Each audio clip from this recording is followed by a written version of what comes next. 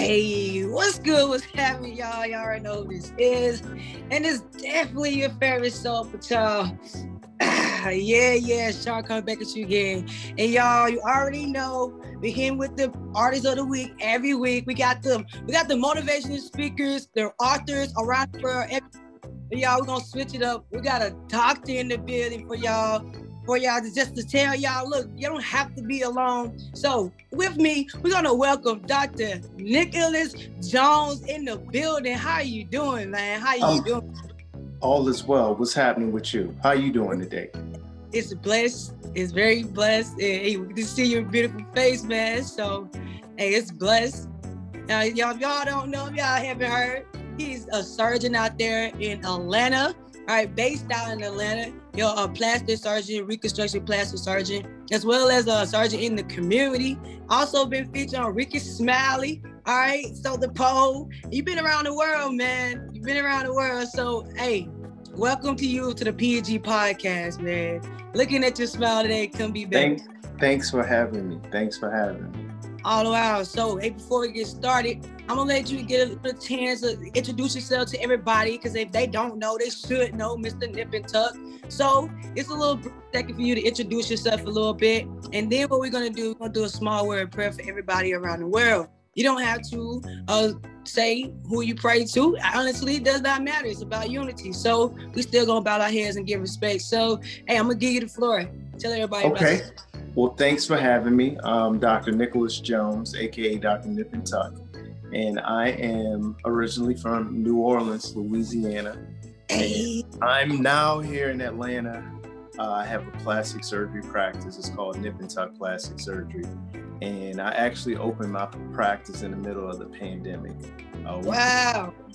Been open for about 8 or 9 months, and things have been going well.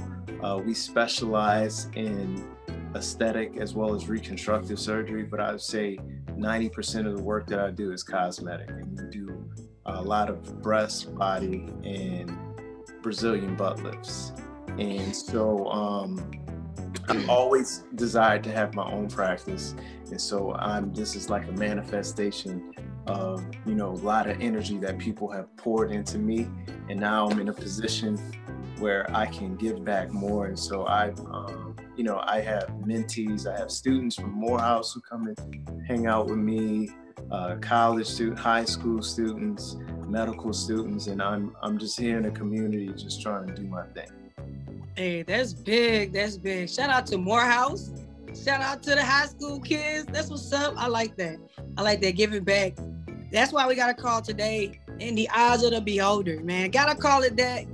Beauty is in the eye of the beholder, I like to say, because we can be ugly to somebody else and pretty to another person. So we're going to dive a little deeper. That's deep, man. It's always better to give back to the community. I think that's huge, especially out there in Atlanta. We need it. We need it big, and you're doing big things. So, hey, who inspires you to be a surgeon? So, interesting question. So when I was growing up, every day my mom would bring me to school. And so she would constantly tell me that I was going to be a doctor, right? And then my pediatrician, Dr. Remedius, he also said I was going to be a doctor. And so when you're young and people ask you what you want to be, because I kept hearing that all the time, I just say I'm going to be a doctor, and not knowing that would actually happen. And then so as I got older, and I started to explore, possibilities, I thought being a plastic surgeon would be a cool thing to do, especially because it's like one of the only specialties in medicine where you can kind of own your own business and kind of operate the way you want to. Like, you can specialize in a certain area and just stick to that, and you don't have to be confined to the realms of a hospital. And so I just pursued it, and my parents gave me the confidence to believe that I could actually become a doctor, because there was no doctors in my family. The neighborhood that I grew up in, I mean, it wasn't the worst, but it definitely wasn't the best. Like, all of my friends, they either ended up in jail or they were dying. And so it's a true testament of the confidence that my parents instilled into me. And that's the shout out to your parents, because they're the success. So they're who inspires you to be the doctor you are today. Hey, so I know that sound interest, is interesting you right now. You already gonna be up for word of prayer. We're gonna give a word of prayer, give back. And if you want to hear more, you gotta stay tuned to hear more about Mr. Nip and Tuck. So I always like to have the guests to say a little word of prayer. But if you're uncomfortable, you don't want to, that's fine. But would you like to say a word of prayer? Yeah, sure. Let's do it. All right. God, our Heavenly Father, I thank you for this day. I thank you for this opportunity to give my story to the public. And I pray to you, God, that someone out there is listening and they may receive this, and hopefully it can be some inspiration, some education, some knowledge, so that they can take their lives to another level. Or if there's someone who's interested in pursuing a career in medicine, or not even just a career in medicine, but just a voice so that they can change their lives. And these things I ask in the name of Jesus. Amen. Amen. Powerful prayer. So if you ain't get hyped up by that, hey, you got to stay tuned for more, because my man's going to drop that fire on you. So what age? It's very curious that your parents been putting this in your mind. So what age did you realize what type of doctor you wanted to be? Oh, so from the moment I decided I want to be a doctor, it was always plastic surgery. And at first it was very superficial. I was like, I want to be a fly, because I thought they would fly. I thought they made a lot of money, but I didn't really know what exactly they did. And so when I got more attuned to the field, and especially when I actually entered medical school, what was so cool about plastic surgery is you can operate on a person and you can see the results, the efforts of your results immediately. And for the most part, it wasn't like anything life-threatening. Patients were healthy and you really have to, take care of really sick people. So that was really attractive to me. More of a safer way, I guess you would say, to please people? Not really safer. It's just taking care of healthy patients. I personally didn't like taking care of sick people, cancer patients or little kids. That was always, I thought that would be difficult. And the other thing is, if you know anything about the cosmetology world, or hairstylists, let's say you go to a hairstylist or a barber and you ask for a certain cut. You can go to 20 different barbers and ask for that same cut and get 20 different looks. And so plastic surgery is kind of like that. There's so many different ways to solve one problem. And so there is. Okay. So it's more it's a science, but it's also an art. Oh, okay. More it's like you said, it's a way that you can basically put your stamp on it, I guess. Yes, put your stamp on it. Yeah, I guess when you certain jobs, you can't really put your stamp on it, but you can put your stamp on with this. Right. That's what I actually about it in a way. That surgery, especially plastic surgeons, they do it. It may not look like the other plastic surgeon. I never thought about it that way. So that's a good way to put it. That's dope. Yeah, that's dope. Put your stamp on it. And so when you started doing this, I know it took a lot of time, even in school. So how many years did it take you in school, and then why did you sacrifice that time? So, timeline, college. I have a bachelor's of science in chemistry. Went to Xavier University of Louisiana. Hey. That was 4 years. 4 years of medical school. So we're up to 8. And then after I finished medical school, I did a general surgery residency, which was 5 years. So now we're up to, 13 years. 13 years. After I did the general surgery residency, did a plastic surgery fellowship. That's another 3 years. So that's 16 years. And then after that, I did another fellowship for 1 year. Yeah, so it's a lot of time. It's a lot of time. And the other end of the question was what? It was why did you decide to sacrifice that? You know what? Because I was committed to it. Like I think for me, like once I decide I'm gonna do something, I just do it. And part of the reason that I actually, entered medical school, it was sort of a competition. It was the competitive nature in myself. Like I attribute a lot of it to basketball. Like basketball was my thing. Like I loved basketball. And so I was always undersized. They used to call me Peanut. And so I never forget it when I was in high school. One day, an assistant coach, he said to me, Peanut, like, what are you gonna do when you graduate from high school? I told him I was gonna be a doctor. And he laughed at me. Like he laughed like that was like impossible. And so, and mind you, this is a private school. This is a Catholic school, a Catholic all-boy high school, which my parents are paying tuition for me to go to. And the assistant head coach is telling me, laughing at me when I say I'm gonna be a doctor. And so I took that to heart. And then I also had a teacher named Mr. Lazar. And he was my calculus teacher. And they used to post all of your grades on the wall, like after tests. And he said, he pulled me aside one day. He's like, son, do you want to be mediocre for the rest of your life? At the time, I didn't know what the word meant. I went home, looked it up in the dictionary, and I was like, damn, that's not me. And so from that point, like I made all A's until I got into college, and I continued, and then that was a wrap. Hey, that was your thriving point right there. That was your burning point. Yeah, he changed. The dude changed my life, and he did it. It was so I found it to be so instrumental that even after I graduated from medical school, like I sent this guy a letter because it meant a lot to me. Because before that I was just going through the motions. Like I thought I was pretty smart, but I never really tried to do better. Right. It was no challenge.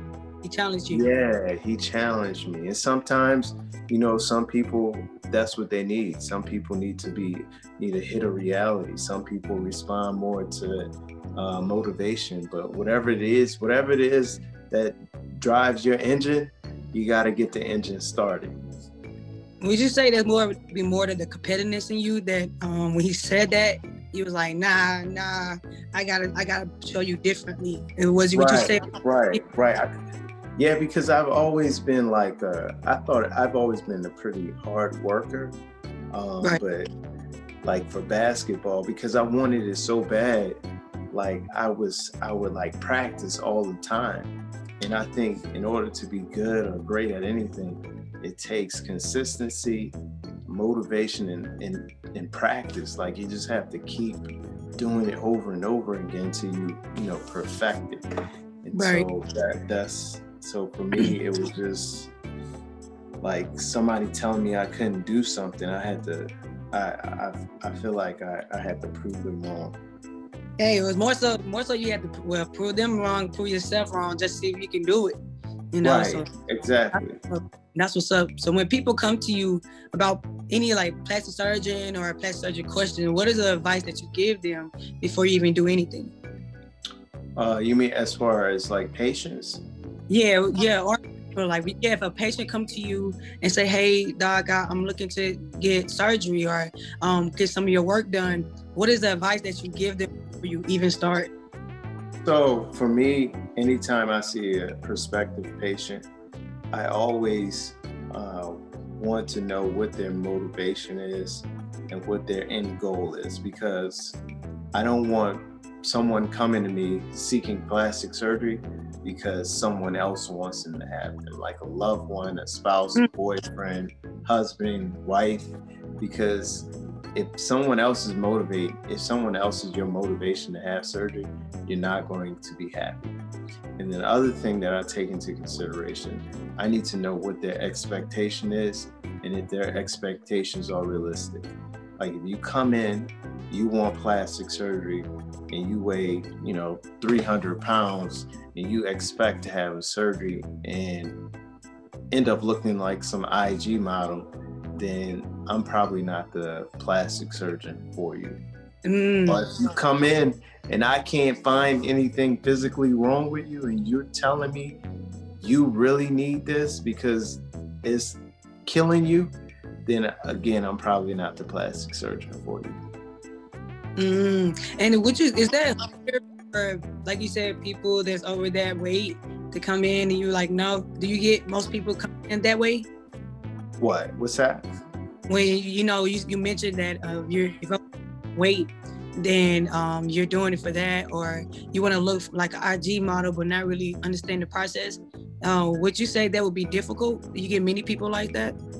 So I think so with social media and the way that, celebrities have sort of, I'm not gonna say glorified, but they've made cosmetic surgery more acceptable. Right. And so now a lot of people, they want to look like, their favorite celebrity. And it doesn't matter what your size is. Like some people, they don't have the because of lack of knowledge, they may come in thinking that they're going to have one surgery and they're going to end up looking like real Kylie's sister, or they want to look like Kim Kardashian, or they want to look like Jada Waiter. Like I have patients, we call them wish pics. They come in, I had a patient come in with a poster of all the body, like about 20 different body types that she wanted. She wanted her result to look like that. And I mean, if I feel like I can get you that result, that's fine. But, many patients, they come in and they want these looks and it's just not realistic. So what about the doctors, would you say that takes them to that, from that, I guess, overweight or unrealistic points and then put them in realistic positions? Do you see more health problems or that's just something that you do? You don't highly recommend it? So I think, plastic surgery isn't for everyone. Like, first of all, you have to be healthy. And we just want to, I want to make sure that I can safely do your surgery and get you the results that you desire. Like, for whatever reason, if I don't think I can get you the results, or if there's another way that I can help you get to the point where we can do the surgery, then we can do that. Like, for example, some patients, they may be a little bit overweight, or they may be severely overweight. So if we can get you on a weight loss program and get you down to a reasonable size, and I feel like I can operate on you and get you the result you want, let's do that. Because to me, it's not just about doing the surgery. It's also about you, like, changing your lifestyle. Like, I have a lot of patients, they get their plastic surgery and they're so happy with their results that they want to maintain it. And right. So when you have a patient like that, that's a great situation, because you made them more confident about themselves, and now they've changed their lifestyle. And so now they're eating healthier, they're exercising because they're trying to maintain that look. Do you have any ones that get the surgery and then don't maintain that lifestyle? Oh, absolutely. That happens. Yeah, that happens frequently. I mean, not frequently, but I would say, like, for patients who get liposuction. For example, I had a patient that I did a Brazilian butt lift on, a younger patient, and she came back and she said she was unhappy with her results. Now, she gained 25 pounds after she had the surgery. Like, 6 months later, she comes back, she weighs 25 pounds more. So obviously, I mean, your result isn't going to be the same. Right. You have to do your part. That's crazy. I think a lot of people do that, because I had a cousin who did that. She went through lipo and, swear to God, went back the same size. And I was like, what's the purpose? The purpose. So many people go through that and they go eat the same thing. And it's like, well, you're going to go get the same results you was getting for like 30 years, 20 years. You're not going to get that new result, Right. Like, the whole lifestyle, especially if you get the surgery, and you had to go through a program. I didn't even know that part. If you're overweight, you may have to get on a program to even get your lifestyle together and then have the surgery. You went through all that, and then you go back and eat the same thing and not maintain the lifestyle. That's crazy. Right. Crazy. Well, I mean, that's good for the business because they gonna go back get this. Right. Yeah. I mean, operating on the same patient more than once, yeah, that's good. But when you're redoing the same operation, it can be more challenging. Like if you do liposuction, even though you don't really have scars on the outside, you may have some little small incisions from where we insert the cannulas to suck out the fat, but underneath the skin, I mean, there's some scarring. So every time you go back to do liposuction, it may be a little bit more challenging because not only is there fat, you're going through scar tissue to take out more fat. Oh, that's that I'm like you. I wouldn't ever want to keep repeating that same situation. So how long would you say the recovery time? That depends on the type of surgery they're getting? Absolutely. So, for the more invasive, obviously the more invasive the surgery is, the longer the recovery time. Like if you have liposuction, you can go back to work earlier than if you had a tummy tuck. Oh, for all the mummies that want a tummy tuck. So what's the difference between the tummy tuck and lipo? I don't know. I never had either one of those. What's the difference between a tummy tuck and lipo? So liposuction is just removal of fat using like a vacuum assisted device. So you make really small incisions, you stick a cannula in, and you're essentially just sucking out fat. A tummy tuck is actually cutting out fat from the belly. Like you make a long incision and you lift up all the extra skin and you remove it. In addition to that, you're tightening up the muscles of the abdomen, like your ab muscles, usually, especially in women after pregnancy or after, aging, just part of the natural aging process. The rectus muscles are usually like this in the center, but they get separated. So part of the tummy tuck is bringing those muscles back to the middle and recreating an hourglass shape. So does the age matter? I know age matter. You have to be a certain age to start for the surgery, but as they get older, does the age matter as far as risk, I guess? So your chronological age matters, but it's more about your health. Okay. Your health status. Like if you're a 55-year-old healthy person, as opposed to, I would take a 55-year-old without medical problems over a 35-year-old with diabetes.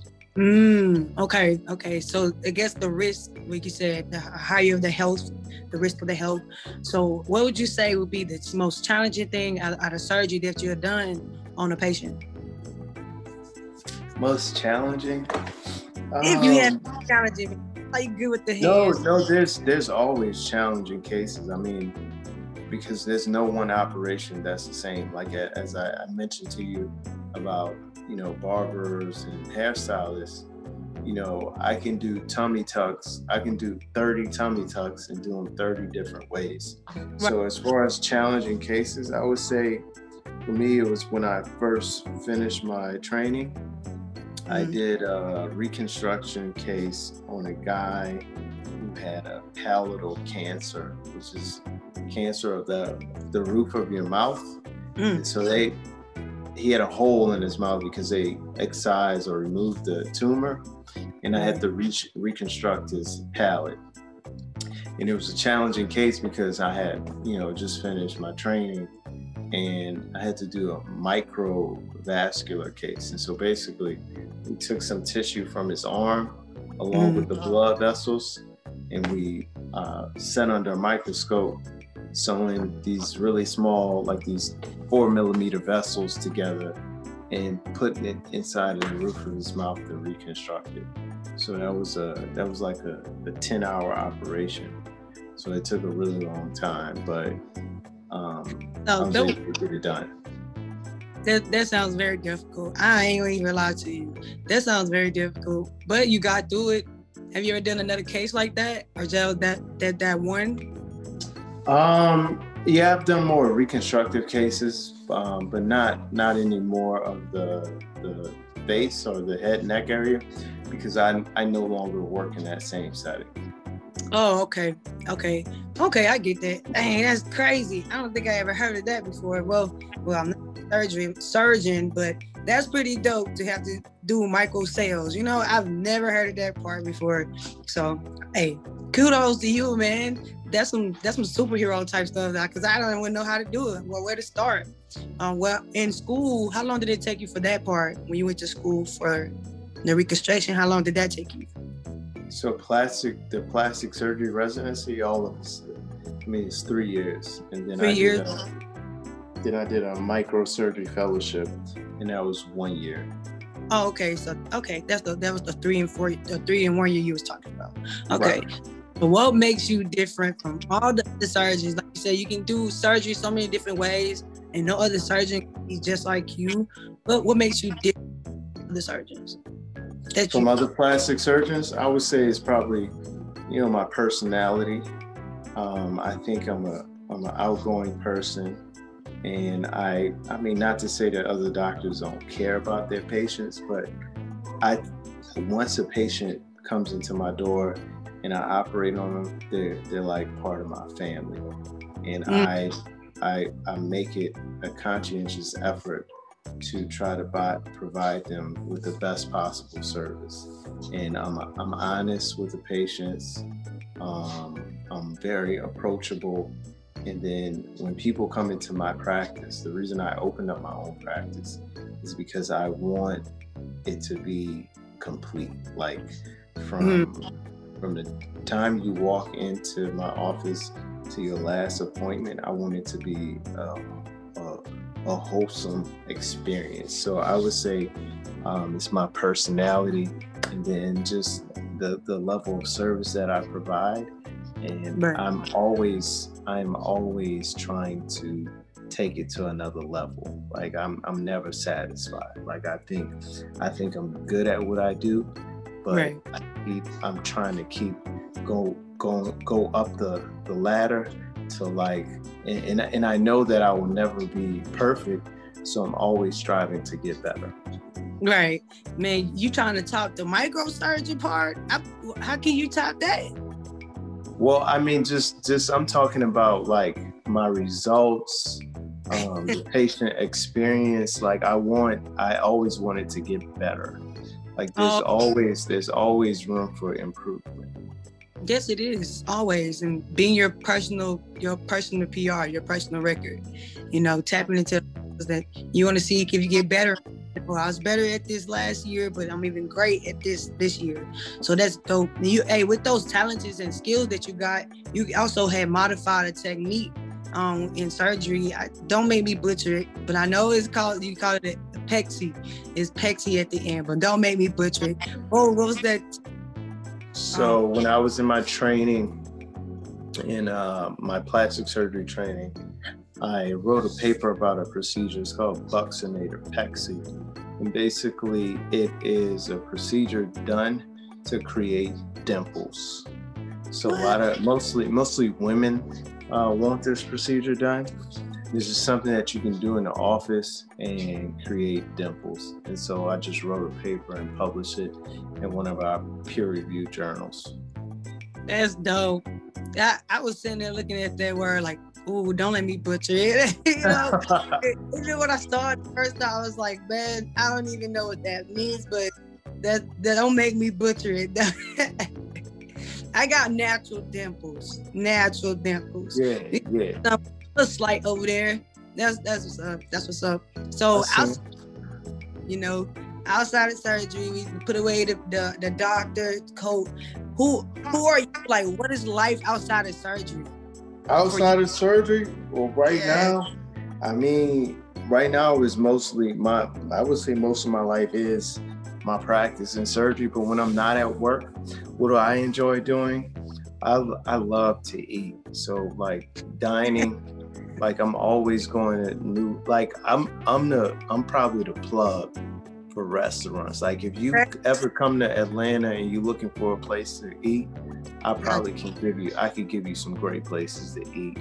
I have a new dog, a little puppy. So I'm spending a lot of time with him, trying to get him trained so he doesn't pee all over my floors. I spend time with my family, and I like to travel. And I'm like I mentioned to you earlier, basketball. Basketball is my thing. I've always loved basketball. I feel like if I wasn't a doctor, I would probably be a basketball coach. Basketball coach. Yeah. Hold on the court. I'm a beast on the court. Hey, they'll beast on the court, even with the doc on. Hey, I'm a beast with the left, and I hit him with the left hand. Hit him with the left hand. Hey, you're gonna come see what that's about. You want to see what that's about? You hit him with the left hand. You like threes, or you like taking it to the goal more? I mean, I'm not that tall. So. But you know what? I come in the lane. But I usually like to, hit him with the jump shot. Okay, so not that time. Hey, some be trying. I know short people that try. They go in the hole. But I'm not short though. I'm tall. It's just not what NBA tall. Yeah, I'm NBA tall. I probably could have gone to the NBA. At least okay. my mom said I could have gone to the NBA. Hey, okay. All right. Doc got here balling on you. Stop playing. Balling on them. So what's the most gratification thing you can say? Like, any word of gratification. What can you say is gratifying for you when it comes to transforming bodies, Because you can do it so many ways. So what you like the most? What do I like the most? I mean, what's gratifying to me is when a patient is happy with their result, and I've been able to restore their confidence, because help them, I'm not gonna say I restored their confidence, but help them restore their confidence so that they can go back into the world and be the best possible version of themselves. Okay. Hey, that's like you said, it's just like when you get that new haircut, because you get a wrong haircut, they ain't gonna feel you, they ain't gonna have no confidence, but you give them that right. Okay. Yeah. I like that. I feel it. So like, you're not the only doctor in the building, well, let's say in the world that's out here, putting plastic surgery and meeting with people. But, as an African American surgeon, what could you say was difficult about coming into the game for you? Oh, I would say the journey in itself was a challenge, because I feel like as a Black man, as a Black person, that I've always had to go the extra mile. Like I had to do more than my white colleagues to prove that I belong in a conversation or belong in the field. And like people doubt you, and until they give you a chance, and they're like, oh, okay, like he's legit. Or like even when I show up to sometimes to the surgery centers, they ask to see my ID, like they don't know, like I know for a fact they don't ask my white counterparts, or they may speak to me differently, like the receptionist calling me by my first name. Like, I mean, I personally, it's not a big deal to me, but I know for a fact you don't call the other doctors by their first name. So why you call me by my first name? It's disrespectful.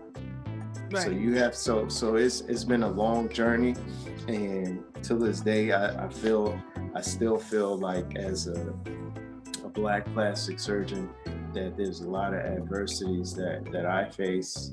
And even my patients, like Black people, Black patients, like we don't get the same quality of care that other people get. Like, you know, even when I was in my residency, I felt like my program director, you know, treated people of color differently than he treated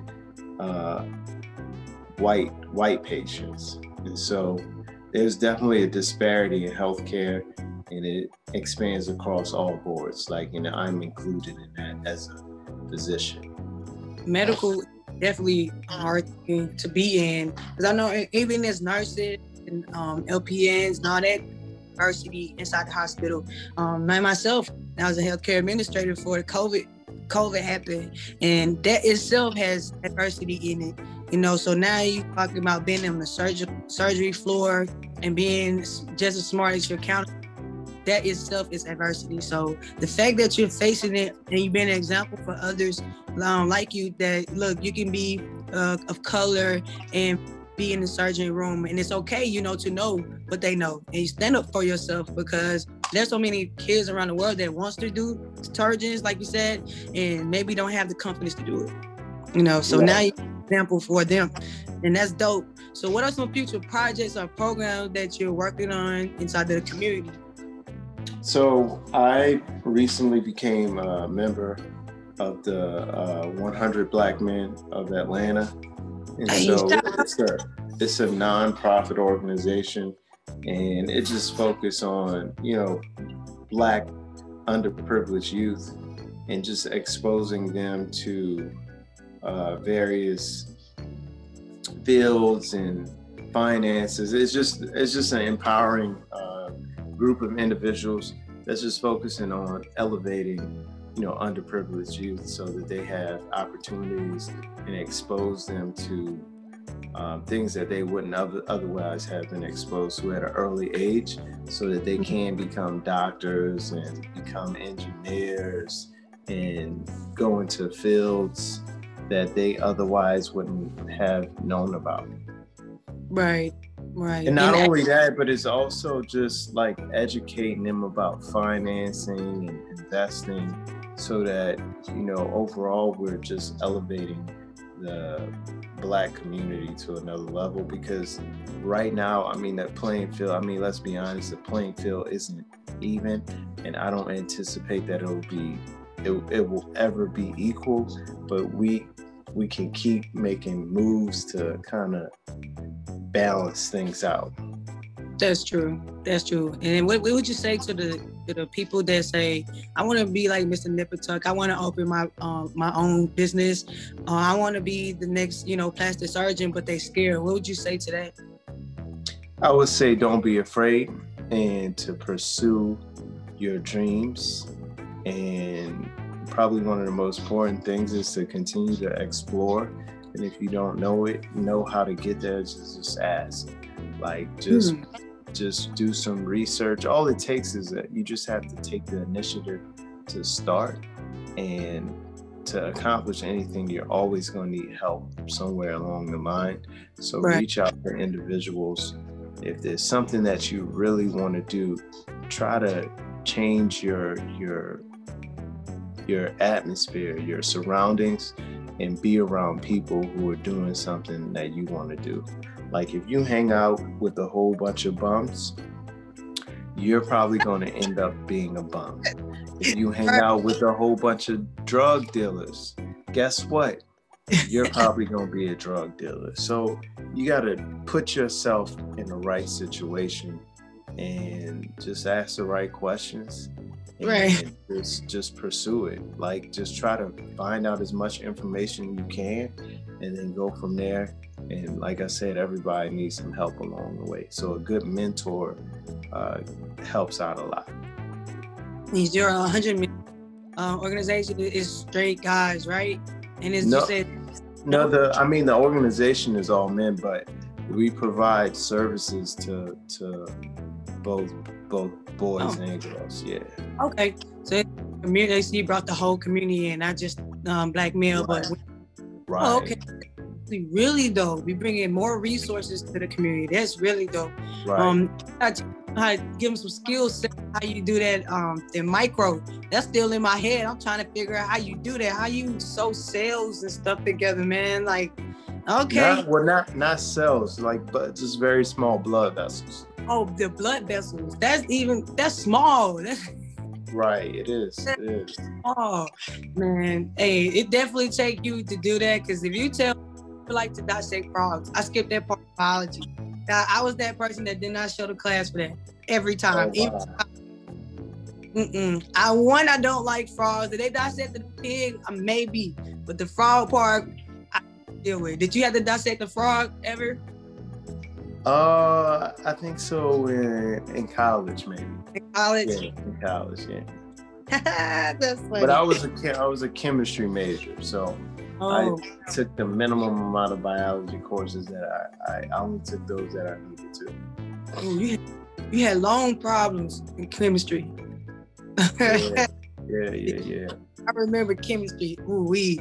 So, hey man, all those risks that you talked about, even with surgery, clients coming in wanting to know how to get the surgery, even if they're healthy or unhealthy, you're able to give them the advice that best suits them in their life. And all this, we went through risk and confidence to keep the person going. And like you said, that lifestyle is needed to keep it. So what would you say would be one of the side effects that you've seen inside those surgery rooms that you would say would be the biggest thing, other than the health part? Like whether it's after surgery, you've seen some don't really snap back as fast, or you see, I don't know, high blood pressure. Is there anything other than you like that lifestyle that you say they have to keep that keeps someone from having that surgery? Can you rephrase the question? Yeah, sure. So like with the lifestyle, it's a lot. You know, you gotta stay healthy. You gotta be on your P's. Right. So out of all that, from some risks that you've seen, that when people don't keep their lifestyle, of course they lose their lifestyle. What are some health risks that you may see that they have? Like a reason why I wouldn't perform a surgery on a patient? After their surgery. So once they have the surgery, right, and they come back, is there any health risk that you see after the surgery, other than like complications from surgery? Yeah. So I mean, for each and every surgery, there are some like inherent potential complications. Okay. Like, for example, you have a tummy tuck. Some of the most common complications after surgery are seromas, which is a collection of fluid underneath the skin. Sometimes they can have wound complications, like part of the wound may not heal. And one of the worst complications is blood clot. Like they can have a blood clot and it go into their lungs, and they can have a pulmonary embolism. And you can actually die from a pulmonary embolism. Yeah. So that's like the worst case scenario. And so typically, like the more common ones, like wound healing issues. Sometimes patients have irregularities, like the shape may be abnormal, and infection, like wound infections. So would that be the key reason why the lifestyle is important? Well, lifestyle is important, but I mean, your health, that is part of the reason. But you know, for some patients are more prone to certain types of complications. So it's really important when a patient comes in that they're completely honest about their health. Like if you smoke, you should definitely let your doctor know that you smoke, because smoking can cause wound healing issues. If a patient has had a heart attack before, or let's say a patient is on a blood thinner, like all these things are things that need to be known, because it can potentially affect your outcome. It can potentially, lead to a poor outcome. You can have problems in the operating room, so that's why we spend some time together. We check your labs, and once we decide to have surgery, it's an agreement between myself and the patient. Like the patient has to be committed to doing the things that they need to do to get the best possible outcome, while I focus on doing what I need to do to try to get you the best result. See, that was my mother-in-law. She wanted to do like I think a surgery, something like that. I guess it was lipo, and that was the one thing the doctor was working with her about the smoking. She had to quit smoking. You know. And is there like a time where we see people that smoke and they want to have the surgery done? Is how long does it take for them to like not smoke to be able to get surgery, or they can? So it just depends on the procedure. Like for some patients, if they smoke, if they're active smokers, I want to operate on them. Like, because I'm trying to get you a great result. And, you know, sometimes it can be difficult to get a great result. So if I can minimize any sort of controlled risk, then I will. So if you smoke, then you shouldn't have, I don't think you should have surgery. If you're not willing to quit smoking so that you can get a good result, then I don't want to operate on you, because I don't want a patient coming to me and saying, hey doc, like, oh, like this is terrible. I had dead tissue at the end of my incision, or my wound opened up. Well, I mean, all those things happen, but you were actively smoking, or you got a blood clot. So, you know, I have to, you know, risk stratify all the patients, or every patient, just to make sure, you know, we're limiting any potential complication as much as we can. Wow, that's dope, man. Just let's listening and then being part of this podcast, and me too. I so far as like surgery, because I hear so many people say, like I said, I never had a tummy tuck or lipo or any of those things. So I just hear and be like, okay, you know, what's the risk to that? And so many people do it and want that IG body that you talked about. So man, like from the risk, from the health, if y'all want this, y'all gotta get healthy. That commitment is there. It's like waves. You know how much it is for waves? Boy, it's more than regular hair. You have to brush more than regular hair. So the commitment you gotta have to get this lipo or get this surgical body, you gotta have it like brushing waves. If you don't want waves bad, then you ain't gonna have no saucy wave. If you want the lipo, you want the surgery bad, you gonna go get healthy. Man, my mans can't work on y'all if y'all not healthy. So man, Dr. Nip and Tuck, Dr. Nicholas Jones, man, that's a ring. That's a ringer right there. If they not using your name to come to you, they say, hey, I got my Nip and Tuck by Dr. Jones. I don't know. I'm gonna be like, nah, you didn't get the right person. You know, you didn't get the right person. So Doc, leave a message that's gonna resonate with us. You know, even when people get off and they say, hey, you remember Dr. Nicholas Jones? What you gonna say? Make them remember you, man. Even after all this, because even the lipo should have grabbed them by now. But if that didn't grab them, what would you say? I would say be the best possible version of yourself. And I would say, you know, it doesn't matter what you're doing in life, there's always room for improvement. So whatever you decide to do, just be the best at it. In order to be the best, it takes a commitment. It takes lots of practice, lots of prayer, reading, and just, you know, focusing in and zoning in on your craft and ignoring all of the distractions. Like, focus. Yeah, amen. Next time I'm like, am I committed? I'm gonna think about you. Think about it, man. I got a question. What is that on your neck? What is that? What does that say? People, Black Lives Matter. That's what it says. Okay, Black Lives Matter. Power to the people. Yeah. If my kids gave me, I love it. You know what I'm saying? I love it. But yeah, man, power to the people. That's what I read. Power to the people, man. We got to get more out there. There's so many Black Americans out there doing wonderful things. Like my man, Mr. Nip and Tuck over here, doing wonderful things, man. Hey. If y'all committed, I'm gonna always point this out, bro.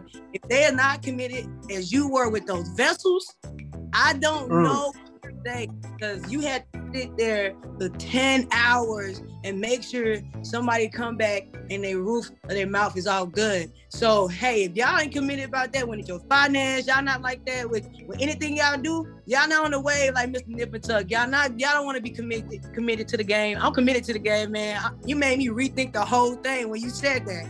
I'm like, he said that for 10 hours to do that? That's great. Yeah. Hey, but I bet you it made you look at your skills a lot different, you know? Like, man, I completed that. That's crazy, man. Yeah, that was tough. It was tough. It was that. Yeah. What would you say would be the toughest thing about that? Like, were you scared? No, I wasn't scared. It's just, so when you're in training, there's always there's a plastic surgeon, like professor, who's kind of holding your hand throughout the whole thing. Like, they won't let you mess up. But if you can imagine, like, you know, you completed your training and you're all on your own. There's no one like you turn to and say, hey, like, what do I do next? It's just you. Like, you're in charge. Like, everyone in the room is looking at you to figure out, like, you tell them what you want them to do or how they can help you. And so it ends with you. So you got a patient on the table. Patient has signed their name, giving you permission to do an operation on them. So they have confidence in you. Like, they've given their life or put their life in your hands. Right. So that's a huge responsibility. Hey, now they here. They still here too. And magical hands, man. I don't know if they're magical. In my mind, this is I'm just a vessel. I'm just trying to do God's work while I'm here on this planet. Yo, hey man, if y'all ain't getting no value today, I don't know what to say. Cause my man Dr. Jones came and put that sauce on y'all, man. Keep on doing sauce, lots of hot sauce, lots of Louisiana hot sauce. On fried catfish. Catfish. On the fried catfish, man. With some potato salad. On the side. On the side. Actually, with spaghetti. I like catfish and spaghetti. I'm on your side. Catfish and spaghetti. I'm on your side. I'm hungry. With hot sauce. With sauce. That's how he did it. He made a full course meal and threw the hot sauce on there for y'all. Now y'all can't say you don't know what a lipo is. You can't say you don't know what the mummy tuck is. We all know now. And we know tummy tuck. Tummy tuck. I call it mummy tuck. Tummy tuck, man. Tummy tuck. Right. I want to go get y'all tummy tucks. Y'all want more information about it, hit up my man, Dr. Jones. He got y'all. He gonna let you know what's safe for you. And if nobody love y'all today, tomorrow, or yesterday, I love you. Dr. Jones love you. I love you. I love y'all. I love my people. Yeah, ain't nothing y'all can do about it. So hate us today or tomorrow. We still gonna love y'all, man. Hey, and thank you for coming out to the PEG podcast, y'all. I appreciate it, man. All right, well, thank you. You have a good evening. Hey.